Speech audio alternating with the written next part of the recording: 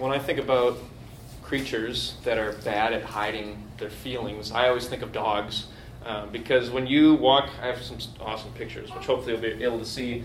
Because when a dog has done something wrong, like there's no hiding it. There's not like you're going to walk in the room and something happened and you're just going to be like, wait, who did that? And the dog's, perfectly innocent. Like, the look dogs give. Here it is, chewed up remote. The eyes looking up thing, like, please, please don't. Or this guy. They just can't hide their emotions. They're just wear it on their sleeves. There's no hiding it. And so you got the big eyes, the looking up at you, the slightly like hunched over, tucked tail. They're kind of saying like, I'm sorry, please don't hate me, pet me. I really need your love and feeling insecure right now. That's what dogs are saying when they do something wrong. And when we do something wrong, usually we have similar feelings. We have the same feelings that a dog is expressing, but we don't necessarily put it out on our sleeve. And there's two primary feelings we experience when we have guilt and shame. The two primary feelings we experience are guilt and shame when we've done something wrong. And there's a bunch of other feelings and actions that grow out of those two primary feelings, but those are at the bottom, the primary ones.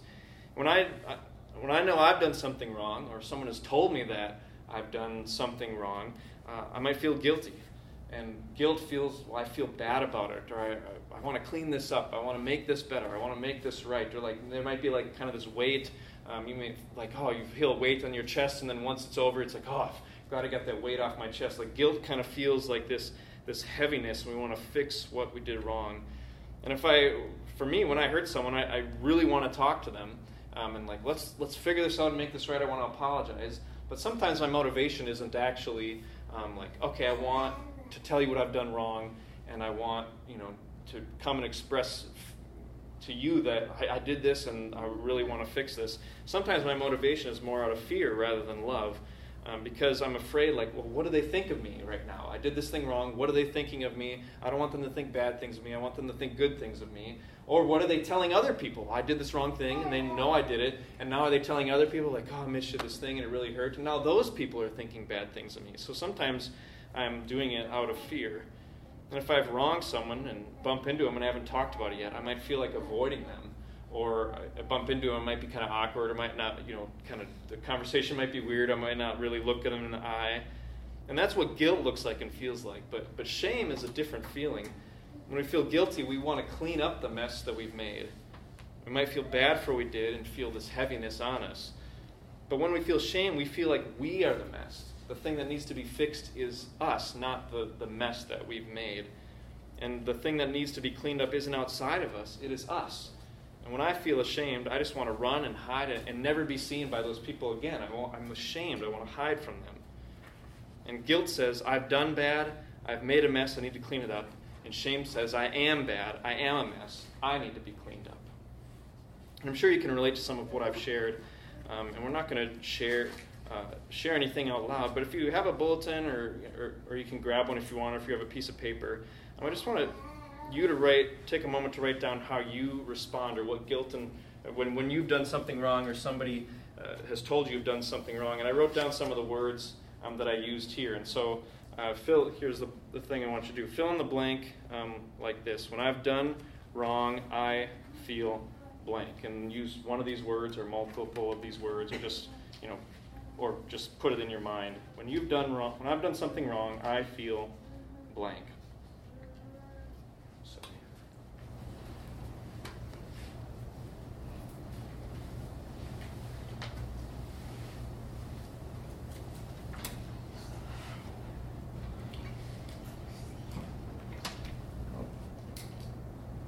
I'll put this on here, so if you still want to keep seeing it, thinking about it, you can. This week, we're in our third message in a 4-week series called For Us, Enjoying God's Forgiveness Through Jesus. And we just got done celebrating Easter and Jesus' death. And Jesus said, the big thing that my death is accomplishing is your forgiveness.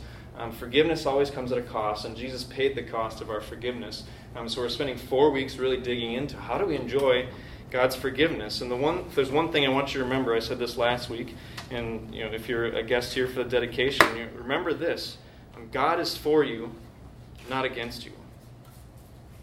Even people who haven't trusted in Jesus, God is still for you. Even if you're still like, I'm still trying to figure this out, God is still for you, because this beautiful creation is a place he lets us live, even though we've said, you know what, God, I want to do things my own way. But then God is even more for those who trust in Jesus, because he says, I wipe you clean of your sins. I cleanse you from all of them. I've forgiven you, and you're going to spend an eternity with me in my presence. So if God is for you and not against you, and there's plenty of reasons that God should be against us, but because of Jesus, God is for us. And that's what it means to enjoy God's forgiveness through Jesus. God, you are for me now. There's nothing that you hold against me. In our first message, we talked about how it's necessary to confess our sin to God in order to be forgiven and have a relationship with him. If we try to hide it or deny it, it kills fellowship with God. In our second message, we talked about how God treats us when we come to him for forgiveness, because it's like, okay, that's nice. He'll forgive me. But when I come to get forgiveness, he's kind of mean, or he kind of reprimands me, or really rubs my nose in it. But we talked about how God, when we come to Jesus for forgiveness, Jesus is always tender, merciful, and gracious towards sinners seeking help. Sinners seeking help when they need forgiveness. Sinners seeking help when they need strength to avoid temptation. And this week, the goal is to really dig into how do we seek forgiveness from God. And good apologies, perhaps you've experienced good apologies, but I've found that good apologies can be hard to come by. We struggle just to even make the step of apologizing, and oftentimes when we do apologize, it's not a very good apology. And so in order to seek God's forgiveness, we need to learn how to apologize to God, and that's what Psalm 51 is helping us with. And so the big idea for today is, if you like to take notes or like to know things right up front, this is the big idea for today that we get from this psalm. God washes humble sinners white as snow, outside and inside. God washes humble sinners white as snow, outside and inside. And we'll hit each of those parts as we go through this psalm. And perhaps you're wondering, well, what is sin? This is kind of like a churchy word. Even those of us who go to church all the time, it's like sin. Like I hear it all the time, but I wouldn't really know how to define it if somebody asked me, or my kid asked me, or something like that. But sin is doing things our way instead of God's way. Doing things our way instead of God's way. Sin is doing things our way instead of God's way. Or you could say, sin is doing what God says is bad and failing to do what God says is good. Doing what God says is bad and failing to do what God says is good. And we can sin in thought, in word, in deed, by what we've done and by what we've left undone. And Psalm 51 tells us how to be humble sinners seeking forgiveness. We said last week there's only two types of people in the world: forgiven sinners and unforgiven sinners. And we're trying to learn in this series, this is what Jesus did so we could be forgiven sinners. And so for us to understand this psalm, we first need to understand the inscription that was right at the beginning. You saw it, Larry read it right away. It's right before verse 1. Psalm 51 says, "To the choir master, a psalm of David, when Nathan the prophet went to him, after he had gone into Bathsheba." And this little title or inscription wasn't added, in English translations. This is in the Hebrew. This is something that was added in ancient times. This is the situation that gave inspiration to this psalm that was sung by people coming together like this. Thousands and thousands of years ago. David lived 3,000 years ago, 1000 BC. And so this is a really ancient song we're looking at. It's a very poetic, ancient song. And so who is David? He wrote this. We're told he wrote it for the choir master. In the history of the nation of Israel, David is the most famous king they ever had. He's the second king they had. The first one was Saul, and that didn't go so well. I think David is the first, and he's the most famous they've ever had. And after King David, everyone hoped, oh man, we need another king like that. We need another king like David. That was the guy who really set the standard. He really set the bar high. And God described David, as I said earlier and as Nick prayed, as a man after his own heart. God said, you know what David's like? He's a man after my own heart. In other words, David loved God deeply and desired to do what God wanted him to do. Their hearts were in sync. They're beating together. But in some point in David's life, he messed up big time, and I'm sure some of you are familiar with the story. He slept with Bathsheba, the wife of one of his most trusted warriors, whose name was Uriah, and he got her pregnant. And then he tried to cover it up by getting Uriah to go and sleep with her. Like, hey, Uriah, come home from battle. Why don't you go spend the night with your wife, and it'll be okay. And he's hoping, okay, he'll go spend a night with his wife, And then she's, 3-4 months later, she starts showing, it must have happened, so-and-so when back a couple months ago when I was home, on leave from the battle. And when that failed, David, Uriah wouldn't do it. He was such a loyal soldier. He's like, no, I'm going to stay with the rest of the men. Like, why should I have a comfortable night at my house with my wife when all these guys, are sleeping in the dirt and stuff? So when that failed, David plotted to have Uriah killed by telling his general, hey, send Uriah to the front lines. And so his general sends Uriah to the front lines, and Uriah dies. And then David took Bathsheba as his wife. And this is where Nathan the prophet comes in, because David, he's kind of like not even realizing I've done this horrible thing. He's just going on with his life. Sweet. I took care of that situation, and I've got this a new wife who's pregnant. This is great. And a prophet, Nathan's a prophet, and a prophet is a spokesman for God. And he comes to confront David about his sin. And how would David respond? I mean, he's the king. He could just be like, who are you? Like, send him. Maybe he'll hit that up too. I'm going to send you out and have you executed in secret. Or he could just ignore him, like, get out of here. Just toss him out. But upon waking up to what he's done, David said, I've sinned against the Lord. That was his one response right away. And David's record is pretty bad. And I'm pretty betting that none of you have a record like David's, every single item on here. Adultery with a trusted friend's wife, cover-up, plotting someone's death, murder. And when we look at David's life, we can all see ourselves in David. We can all see, maybe I'm not exactly like David, but man, I've had times when I've really messed up. I've had times when I've really failed. I've really failed to love the people around me. I've really done hurtful things and then tried to cover it up and ignored it. And maybe there's things now you've like, man, I just swept that under the rug and I hoped it would go away. And there's somebody in your life that you have deep resentment towards and bitterness and difficulty. And you're just like, I just want that to go away. You just want it to be covered up. And it is, I think, a question we can ask ourselves is David the kind of person that God could love? Is David the kind of person that God could delight in? Is he the kind of person God could use for great things? Is he the kind of person that God could ever welcome openly into his presence with full acceptance?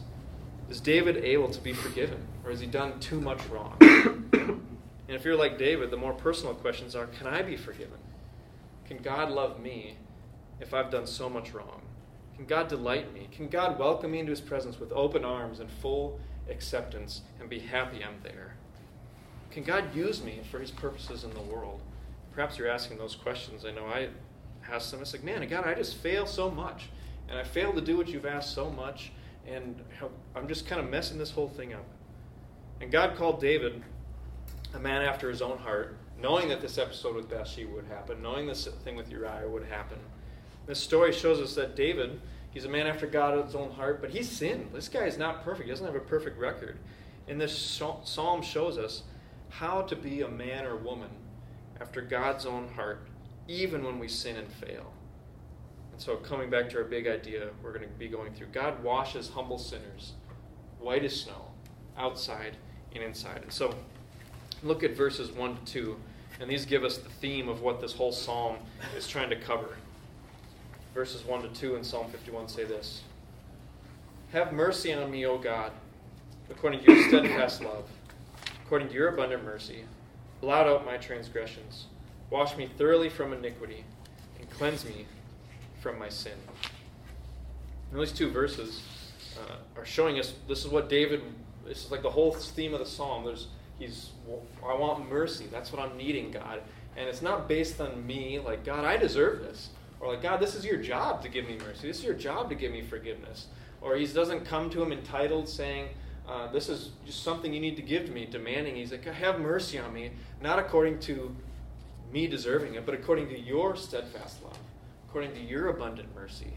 And steadfast love, the word steadfast, something that's steadfast, it's not moving. It's like this rock. It's this anchor. And God's love is steadfast. It's not going anywhere. And we can think like God's love is about as fickle and changing as ours. But God's love is steadfast, even when ours towards him is not steadfast. And the other word he uses is abundant mercy, which mercy means not getting what we deserve. And abundant mercy is tied actually to this motherly compassion and tenderness for her children. He's like, God, I need this deep compassion from you. God, please, according to your compassion, your tenderness, according to your steadfast, immovable, unchanging love, would you show mercy to me? And he asks, his request is, he gives 3 action words that define what having mercy on him is. So the end of verse 1 says, blot out my transgressions. Verse 2 says, wash me thoroughly from my iniquity and cleanse me from my sin. Blot out, wash me, cleanse me. And so David, he's feeling dirty.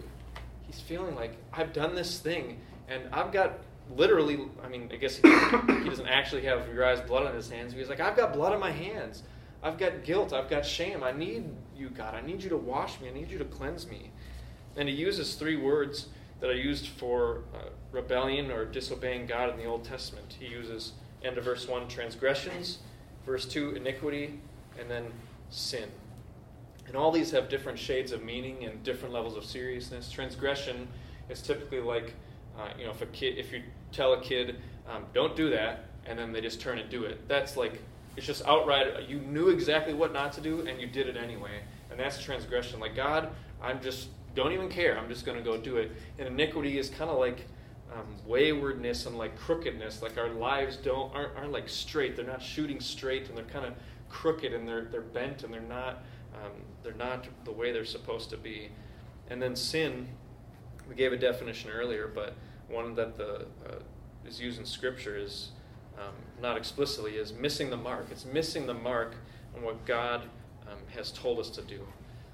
And none of these, David is praying for wash me, cleanse me, blot me out. And using all 3 of them shows, okay, God, I've committed this, an iniquity or a sin or a transgression, and that's the only thing that can be forgiven. He's like, the whole range of it, I've done it all. And he's asking, wash me of all of it. And it shows us that nothing is beyond God's forgiveness. Nothing is beyond God's washing and cleansing. He wants God to clean him up. And verses 3 through 6 tell us why he needs cleansing. Look at those verses. He says, for I know my transgressions. There's that word again, transgressions. And my sin is ever before me. Against you only have I sinned, and done what is evil in your sight, so that you may be justified in your words, and blameless in your judgment.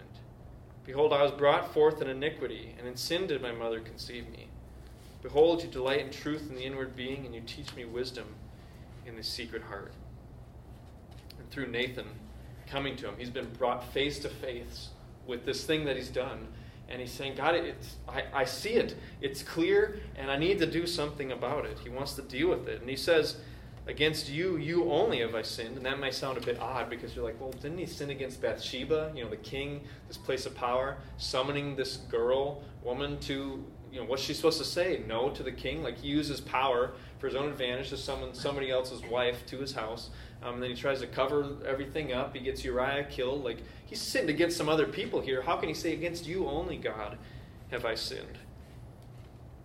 He certainly sinned against them. But David is recognizing that our sin against other people, our wrongs against other people, are first and foremost a sin against God, because he's the one that commanded us in the first place not to do it. When a child hits their brother or sister or someone at school, and you said, I want you to be kind to them, like, well, they've wronged you too. They've not only wronged that person that they hit or were unkind to, they've wronged the parent, because the parent was the first one to say, hey, don't do this.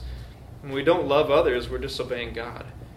So no matter how hurt or mad or upset other people get at what you've done, God is always the most offended party and the most important person we need to deal with. And David stands before God as a righteous judge who doesn't sweep sin under the rug. He doesn't say, I'll let you off the hook this time. We can just ignore that. You've done enough good things in your life. But we want a God who deals with wrongdoing, because people, kings, judges who don't deal with wrongdoing, we call them crooked. If you can be paid off and bribed, that's a bad judge. That's a bad ruler. It's a bad president or what kind of leader it is. And as David stands before God, he recognizes, this wasn't just like a one-off thing for me. God, I'm just, my whole life I've been perfect. And this is just a one-off mistake. God, please, can you just let it go? I'm so sorry I did it that one time. I won't do it again. But he says, what he's saying in verse 5, he's recognizing that this action sprung from inside of him.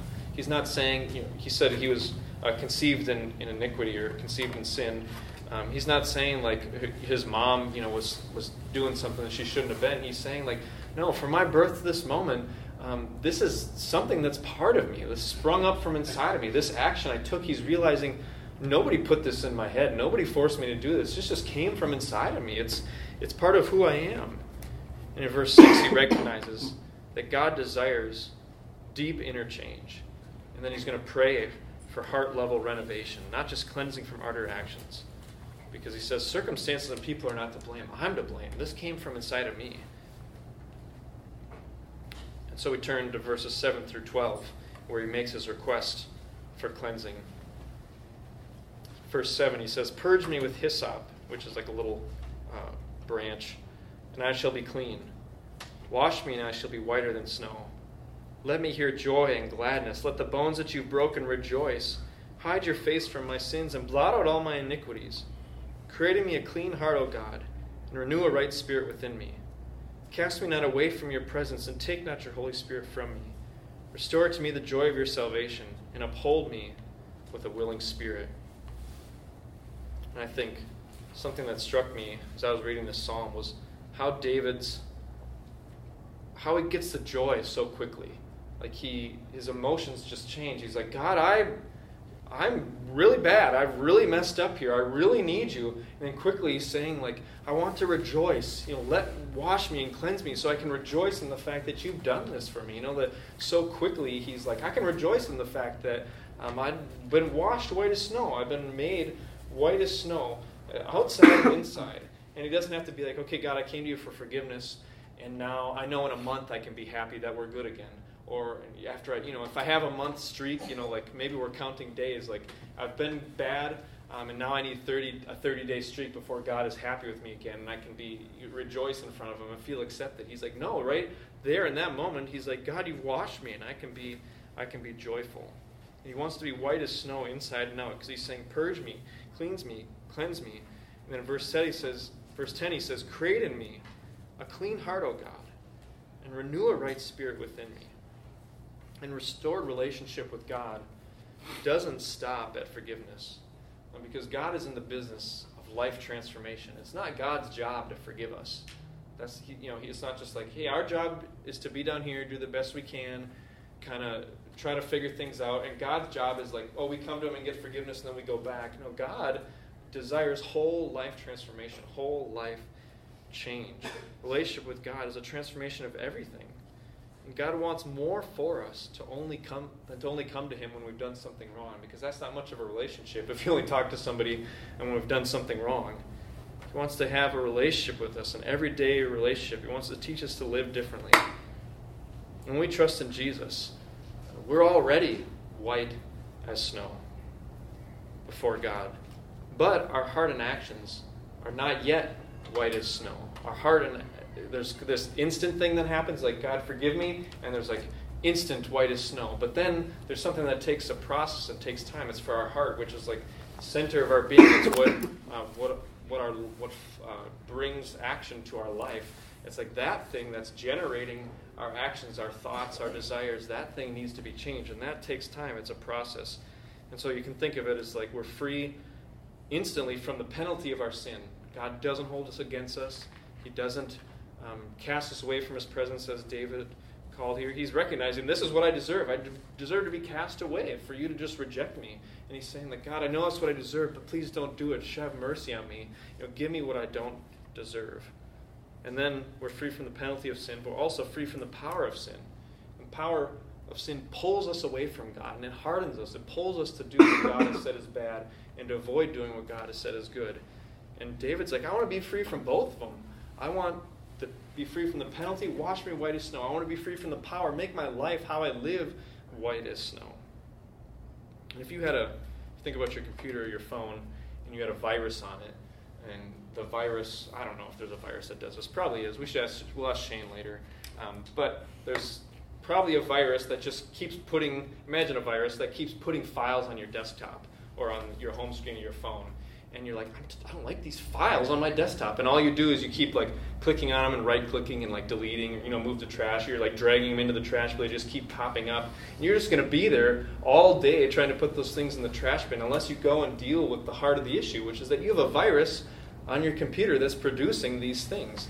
And sometimes getting rid of viruses can take time. The operating system has been infected, and now that has to be taken out and needs to be cleansed. I guess I haven't removed a virus in a while, but I remember you put in your Norton antivirus, and then you get your little loader bar, and it's like, we found 5,000 Trojans. I don't know, that was like the thing, like Trojan virus is like, no, I have a Trojan virus found on my computer, and you like work through it and cleanse your whole thing. But when your operating system needs to be cleaned out of a virus, it takes time. And so God, He's slowly, out of our operating system, taking out the thing that's producing sin in us and iniquity and transgression. He's changing our desires so we have this new virus-free operating system in us. And for some of us, we've been in church our whole lives or for a while, or been in this church for a while, you might be like, okay, forgiveness. I know about forgiveness. What? This is like the basics. Why are we talking about this? But I think it's interesting what David says in verse 12. Restore to me the joy of your salvation. And it's like he almost forgot how good God is. He almost forgot how gracious and how merciful and how abundant in mercy he is and how steadfast his love is. And some of us, we might lose the joy of our salvation, the joy of the fact that God freely forgives us, that God washes humble sinners white as snow, outside and inside. And we can be like, yeah, I know that. It's like, no, God, restore to us the joy of this fact that you make us white as snow when we should be dirty as anything in the world can be dirty. And then in verses 13 through 17, we hear the result of all this happening in his life. He says, then I will teach transgressors your ways, and sinners will turn to you. Deliver me from blood guiltiness, O God of my salvation, and my tongue will sing aloud of your righteousness. O Lord, open my lips, and my mouth will declare your praise. For you will not delight in sacrifice, or I give it. You will not be pleased with the burnt offering. The sacrifices of God are a broken spirit, a broken and contrite heart, O God, you will not despise. And so David, he's looking and seeing, like, once I've experienced this salvation, once I've experienced this joy, it's time to worship. It's time to open my mouth and praise God. And we come together on Sundays and we want to pray and thank God for what he's done. But he also says, me knowing your forgiveness allows me to go and teach transgressors, sinners, people who committed iniquity in your ways. It allows me to go and teach other people how to be forgiven. And Jesus was quite clear. Someone who's truly received forgiveness from God will be transformed. It's a liberating experience to be released from our old selfish impulses, setting us free to forgive as we've been forgiven, to love as we've been loved, to have mercy as we've been shown mercy. Receiving God's mercy makes us merciful people. Receiving God's forgiveness makes us forgiving people. And we become people who worship and love God because we've experienced his goodness, and we become people who lead others to experience it as well. And David mentions the sacrifices. He says, you do not delight in sacrifice in verse 16, or I give it. You will not be pleased with the burnt offering. None of you brought an animal here today to sacrifice. Well, I don't think so anyway. I mean, maybe it's still out there, but we'll talk about that later. We can accommodate you maybe. But David is like, no, we're not going to delight in, you don't delight in sacrifices. But, well, wait a second, God. If you read the Old Testament, you would know God commanded sacrifices. So what's David doing here? Is he just saying, like, man, all that weird stuff back there of animal sacrifices, you don't like that stuff. Here's what you really like. You like, me to have this broken and contrite spirit towards you. And what he's saying is, there's tons of instances in the Bible where the prophets are like telling you, hey, God's saying he hates your sacrifices. He hates your religious rituals. Why? Because you come before him with a prideful heart. You come to him arrogantly. You're doing it, it's like going through the motions. It's this empty thing. And the sacrifices, just like all religious rituals, everything we do here tonight is a religious ritual. Taking the Lord's Supper, or other times we have baptism, child dedication, singing songs, standing, sitting, saying this is the word of the Lord, thanks be to God. All this stuff we do is religious ritual, and it's possible to do it in a way that God hates, that he's just like, I despise that. I don't want that. You come doing it emptily. We come doing it just, this is what I'm supposed to do to make God happy, and so I just come do it. But religious rituals are always only pleasing to God when when we're coming at Him with humility, coming towards God with thankfulness, with a humble, contrite heart, broken. God, I need forgiveness. I need your mercy. And when people came and gave the sacrifices, and they're like treating it like it's God's job, like, okay, I've done all this wrong stuff, bring my sacrifice, sweet God, poof, go away, and I can keep going on with my life. He's like, no, I hate that. That's empty religious ritual. And it's only meaningful if it's full of going to God and desiring Him. And with the sacrifices, you would bring them, if you're not familiar with them, a worshiper would bring the sacrifice to the priest, and then what was happening was they would lay their hand on it, recognizing this animal is taking my place. It's taking what I deserve for my sin. It's taking the death I deserve for what I've done. And then it would be killed. And it was like, wow, this is costly. This animal just lost its life for me.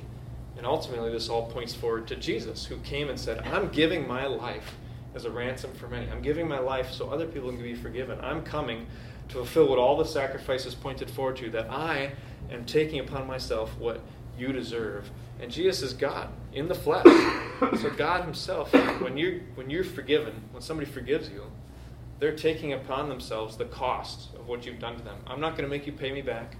I'm not going to have you make it up for me. I'm not going to talk bad about you. I'm not going to seek revenge or gossip or whatever it is. Like, you're free from the penalty of the wrong you did to me. I'm just going to absorb that hurt, that pain. And that's what Jesus did. That's what God did. I'm going to absorb it. I'm going to take it upon myself. All the death, all the pain, all the guilt, all the shame that is yours. I'm going to take it upon me so you can be free of it.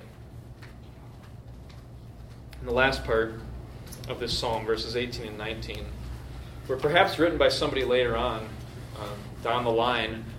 Maybe suggests this maybe wasn't written by David, and that's okay. It's written by somebody else who's like, hey, we're singing this in our worship services, and then somebody else added it along the way, like, hey, these were David's really meaningful words that he wrote in his experience, and we all identify with them. But here's this experience we're going through, and now we're going to add this into it. And it's suggested that it was possibly added after Jerusalem was destroyed, because it says, do good to Zion, verse 18, in your good pleasure. And Zion is another name for Jerusalem. And Israel had committed sin after sin after sin, transgression after transgression after transgression, iniquity after iniquity after iniquity. And finally God said, you guys aren't even coming to me for forgiveness anymore. You're bringing these sacrifices, but it doesn't mean anything. And so He finally said, I'm destroying the temple, I'm destroying your capital city. And so as they pray this, and they're saying, God, we're seeking your forgiveness. We know we're in exile. We know this has happened because of what we've done, but we're seeking your mercy, your forgiveness. We want you to blot us out. And so we're asking, would you do good to Zion, your good pleasure? Forgive us and do good to us. Build up the walls of Jerusalem again. Then you will delight in right sacrifices, not empty ones, in burnt offerings and whole burnt offerings. Then bulls will be offered on your altar. When I look back over the last week, the last month, last year, last decade, the last 32 years of my life, there are countless things I've done wrong. Not just mistakes or misunderstandings, but when I, like David, knew exactly what God wanted me to do, and yet I didn't do it, or I did the opposite. And Jesus sums up God's commandments with two. Just two. That's all we got to keep to be perfect with God. Love God with your whole heart, and love other people as you want to be loved. Love them as yourself. And if a document were to be compiled of every time I failed to love God with all my heart, all my mind, all my soul, all my strength, it would be pretty long. And then add to that another document compiled of every time I failed to love another person as I want to be loved, that'd be another pretty long document. And even if a document were compiled only of how I failed to love my wife, Katie, instances would probably be countless. And so it's like, the file is just growing and growing. And imagine there's a filing cabinet for your life. Every wrong you've done gets put in the filing cabinet, filed away, and then there's this sweet little file, and that got filled up. That was 2018. It'd be thicker than that. Okay, 2019. Each year there's just this little file of every single thing you've done across your entire life. Every time you didn't do what is good, every time you sinned, every time you did what was bad, every time you acted selfishly, every time you hurt someone with that selfishness, every time you lied and cheated, it was documented and filed away in that cabinet. Every time you fail to love God as the highest priority, the most important person in your life. Every time you fail to treat others as you wanted to be treated, was filed away. And for me, that file cabinet would be full. When I think about my relationship with God, it's like, is there this file cabinet just full of all the junk that he has on me? Like, sure, I'm coming to him and asking for forgiveness, but okay, we'll file that one away. And he could bring it up at any time and talk to me about it, reprimand me for it. Like, you remember back 5 years ago when you did such and such a thing? Yeah, I've got that in the file. And it's just like, here's this big file of all my guilt and all my shame, and every day, every month, every year, it just adds up more. And if I put it on my back, it would just crush me. And yet, and in all of it, there's this file cabinet full of reasons he shouldn't delight in me, full of reasons he shouldn't be kind to me, full of reasons he shouldn't be good to me. File cabinet full of reasons he shouldn't be patient or gentle or faithful to me. And yet, if you've been forgiven, what do we hear? Wash as humble sinners, white as snow, outside and inside. So if you go into the file cabinet and see your record, it's somewhere back here. It's like, oh, we've got all these files, and God, white as snow. This is what white as snow means. It's like, oh, this is the record I have on you. You've been forgiven. It's white as snow. There's nothing on. I don't have nothing on you. I've forgiven you. You're white as snow. And I just kept coming back to the image, like white as snow. And it's like, okay, God forgives me, but there's got to be a record around it somewhere. No, white as snow. There's nothing on it. You are washed, clean, cleansed, blotted out. All of them blotted out, white as snow. He doesn't put your sins away in a file cabinet with the possibility of it getting brought up later. He goes in the file of your life, just this blank sheet of paper, if you've trusted in Jesus and asked for forgiveness through him. And God is in the process of making what comes out of your life white too, both inside and outside. We're washed of our actions that have made us dirty, and then on the inside, God is making our hearts be something that produces a life that's white as snow. And so what he says is true of us. You are white as snow. You're forgiven is now becoming true of us and how we live and how our actions are. And something that has encouraged me lately, and that I shared with our guys in our Gospel Fluency group, is that I'm not becoming a version of myself that God loves more. I okay, tomorrow I'll sin less. That means God loves me more. I just keep growing, and as I sin less, transgress less, commit less iniquities, God loves me more. No, you are not becoming a version of yourself that God loves more. When we've trusted in Jesus, when we humble ourselves before God, he loves us fully. He washed us white as snow. How could he love you more if there's nothing that he has against you? You're washed white as snow, so there's nothing against you. If you've trusted in Jesus, it's gone. Every reason he would have to not love you, he's taken upon himself and released from you. He washes us white as snow from our sin. He transforms us from the inside out. He loves us the same as we're going through that process. And David came before God feeling dirty. He knew he had done wrong. He had guilt. He had shame. He came to God for washing and cleansing, and we can do the same. And the problem is that we often say, well, you know what? I need to actually make myself white as snow. I'm going to avoid God.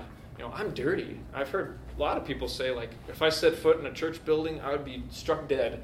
So it's I got to, figure it out. I got to clean myself up, and then I'll be able to come to a church service, and then I'll be able to approach God, and then I'll be able to come to this God and, worship him and talk to him. But if we do that, if we try to make ourselves white as snow, if we try to wash ourselves clean, we are forever keeping ourselves from the only person, the only one who can actually make us white as snow. You'll be doing it the rest of your life. It's you'll be scrubbing and scrubbing and scrubbing. And it's my life just never gets clean. My life is just always dirty.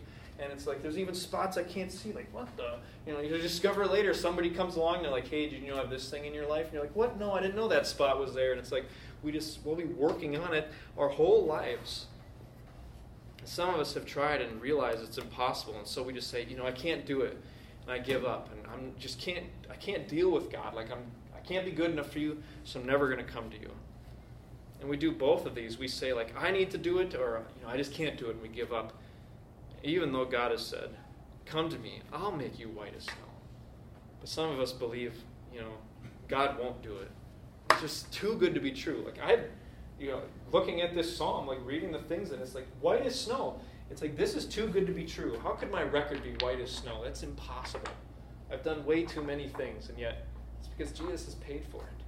Jesus came and paid for it, so your record will be white as snow if you surrender your life to him, if you trust in him. And we feel guilt and shame on all those feelings we looked at earlier. All these things. Sometimes we're like, I got to get rid of those feelings. I got to stop feeling worthless, stop feeling shame, stop feeling dirty, stop feeling this heaviness, this guilt. I got to stop being scared. And once my life is cleaned up or whatever it is, then I can come to God. But if we never come to him, we're supposed to bring all of this to him. He's the one that washes it away. He's the one that makes it white as snow. You take your guilt, take your shame, your dirtiness, your feelings of worthlessness, and I give you value, and I forgive you and cleanse you. And so, what we see as we've covered this psalm, there's 4 things we see in answer to the question, how do we come to God as humble sinners to be washed white as snow? That's what this big idea is. But, what's the how? And so, I'll give you 4 actions to take. First, it's appeal to God's mercy. That's what David does. He appeals to God's mercy, his steadfast love and abundant mercy. So appeal to God's mercy. They all start with A. It's like, Appeal to God's mercy. Come to him knowing I don't deserve this. It's only based on you that I will receive this forgiveness. Second, acknowledge your sin against God. Acknowledge that your sin is against God. God, this is what I deserve for this. We come with our guilt, saying, God, I'm guilty of what I've seen in my life. And we come with grief. That's the other thing the Bible talks about, is that, God, I'm sorry. It's not like this coldness. God, I've messed up. I've hurt people. I've sinned against you. Acknowledge your sin against God. Thirdly, ask for washing outside and inside. And these are I'm not going into these because they're just a summary of what David says we've seen in this psalm. Ask for washing outside and inside. He says, God, cleanse me from my sin and create a new heart in me. God, I just messed up loving this person. I messed up. I hurt them. Please cleanse me of that and make me into a loving person. Create a heart in me that loves people, that's kind to people, that is patient with people. And lastly, accept God's mercy and rejoice! Exclamation point. Because when you've asked for it, you've come to him humble and saying, God, I don't deserve this. I'm contrite, I'm broken, I'm grieved, I'm guilty. Please wash me. I'm coming to you asking for this. We can accept his mercy and not be okay, I'll come back again, and I just got to keep asking, and I have to force him to do it. No, God's generous. Why would Jesus have gone through all of that, left heaven, came to earth, died, resurrected, and now it's you got to work really hard to get forgiveness? No, God did all the work for forgiveness. He's the one who paid for it. And so as we think about ourselves as a community and a group of people, all of us gathered around Nick and Emma, David says, help me teach transgressors your way. I want to lead other people into praise. And we do that as prophets and as forgivers. We act like Nathan. And Nathan had the Spirit of God guiding him. And then in the book of Acts, we hear, now the Spirit has been given to everybody. So now we're all prophets, people who are supposed to be hey, I see this thing in your life. You messed up and you don't even seem to be caring about it. You need to go to God with that. And so we're inviting other people to experience forgiveness. And sometimes we may not respond well to that, but that's what we're called to do, so other people can experience forgiveness. And the second way we help others be forgiven is we live as forgivers. Forgiven people forgive people. Others experience God's mercy through us, because when we are forgiving of others, releasing them, it's you holding a file cabinet of stuff on other people in your life. I think you've got all this stuff that I'm gonna treat you like you did all that stuff to me, because you did, and I remember it. I'm not forgetting it. And maybe you even were nice to me and you asked for forgiveness, said you're sorry, and I said, yeah, okay, that's nice, you're sorry, but I'm still holding it there. I'm still treating you like that. But we help other people experience God's forgiveness as we don't hold a file cabinet. And that's not to say you just blanket throw out forgiveness to nobody who's asked for it. When people ask you for forgiveness, forgive them, release them, blot out that sin against you. And so as we close in prayer, we can pray as a group that are huddled around Nick and Emma and Axel and Rebecca, and one another, as a church family, and that we would be people who show this forgiveness and experience it. Father, we thank you for the news that sounds too good to be true. How could we be white as snow? None of us has a perfect record. None of us has a spotless record. And you say if we come to you, we'll be white as snow. So Father, would you help Nick and Emma as they raise Rebecca and Axel to show them that forgiveness, that grace, that abundant mercy and steadfast love. Would you let Rebecca and Axel see it in their marriage? That when they see Nick and Emma, they'd see, wow, Mom and Dad forgive each other. They hurt each other, but then they still love each other just the same. Would you let us as a community gather around them and help them in that journey with their kids? Would you let us as a community become people who forgive one another as you've forgiven us, not holding a file cabinet? And would you let this good news that when we trust in Jesus, we are white as snow to sink deep into our hearts? It's in your Son's name we pray. Amen.